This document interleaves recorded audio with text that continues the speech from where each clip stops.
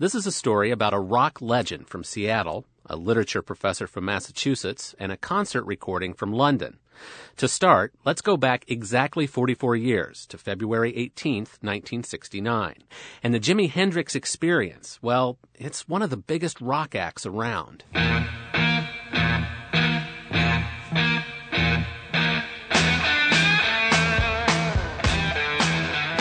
Hendrix himself is living in London in 1969. Now, you might be asking, how did one of America's great rock musicians end up there?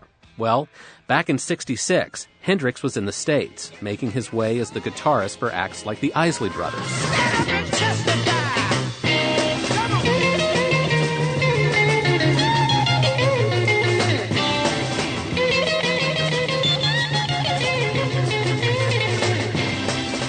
But Hendrix was also doing gigs with his own bands. At a show in New York City, Chas Chandler, bassist for the British group The Animals, heard Hendrix play. Chas Chandler wanted to get out of playing and into management, and when he heard Hendrix in a little club in Greenwich Village, he thought, I think I've found the person I want to manage. Joel Bratton has written extensively on Hendrix. He says Chas Chandler knew just what to do with the young guitarist. He brought Hendrix back to England, formed the Jimi Hendrix Experience with two British guys on bass and drums, and started recording and playing clubs and gigs in England.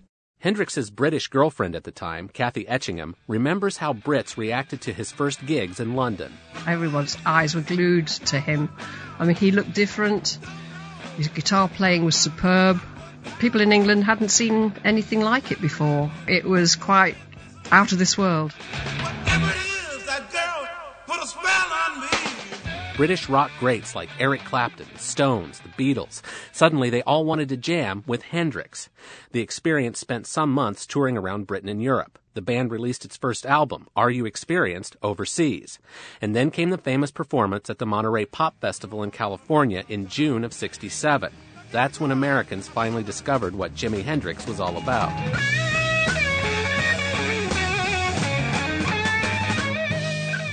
Of course, setting a guitar on fire and smashing it does make an impression, but it was his near miraculous playing that really wowed people, and the next few years were devoted to almost constant touring, recording, working.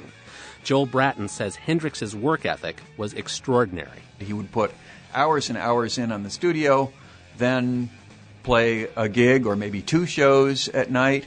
When he was done with that, what would he want to do?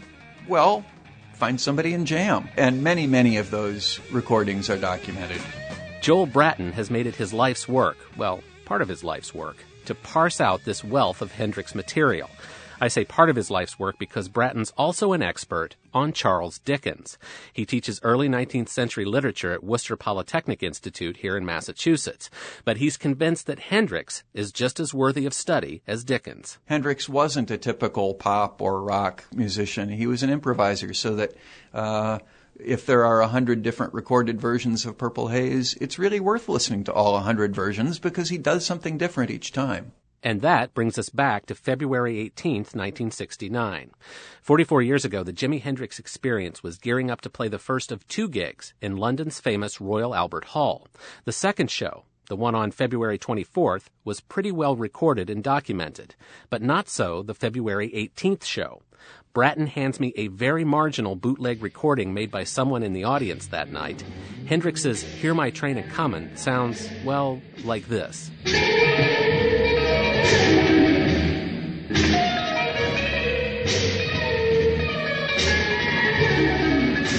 It's a song that I think was very close to Jimi Hendrix's heart. It's also just a lovely, beautiful composition with a great range, showing Hendrix's expressiveness, his tenderness, his passion.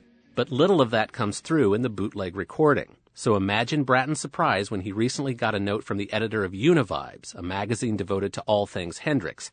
The editor asked Bratton if he wanted to review the soundboard recording from Hendrix's February 18th, 1969 show. That meant audio taken directly from the mixing board used during the performance. Bratton said yes, and a while later, while teaching a Dickens course in London, he received the CDs. Suddenly, Hear My Train A-Comin' sounded like this.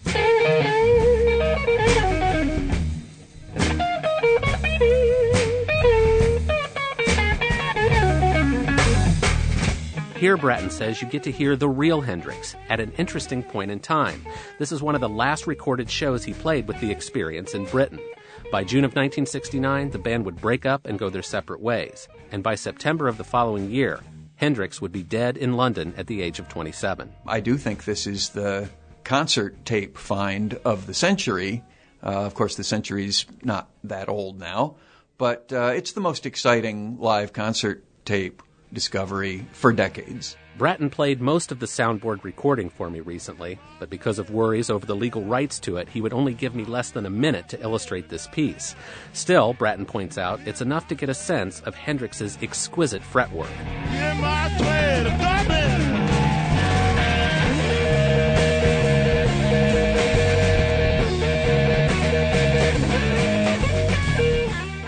I asked Bratton, who made the recording? Where was it all these years? Who might have found it? Who could have been hiding it? He wouldn't answer any of these questions on the record. It might get weird, he said. Hendrix's estate is pretty strict about the release of recordings such as these. Still, Bratton hopes that one day, the soundboard recording for the February 18th, 1969 show in Royal Albert Hall will be released to a wider audience. The demand, he says, will always be there for it. It is kind of incredible that he died more than 40 years ago, and he still tops readers' polls all over the world, number one guitarist, most influential guitarist, and so on. Oh, and a footnote that Bratton wanted me to point out. After the February 18th gig, Jimi Hendrix went back to his London apartment and jammed on a 12-string acoustic guitar. True to form, a video camera was rolling, so here's Hendrix that night doing Hound Dog. For The World, this is Clark Boyd. You ain't nothing but a hound dog.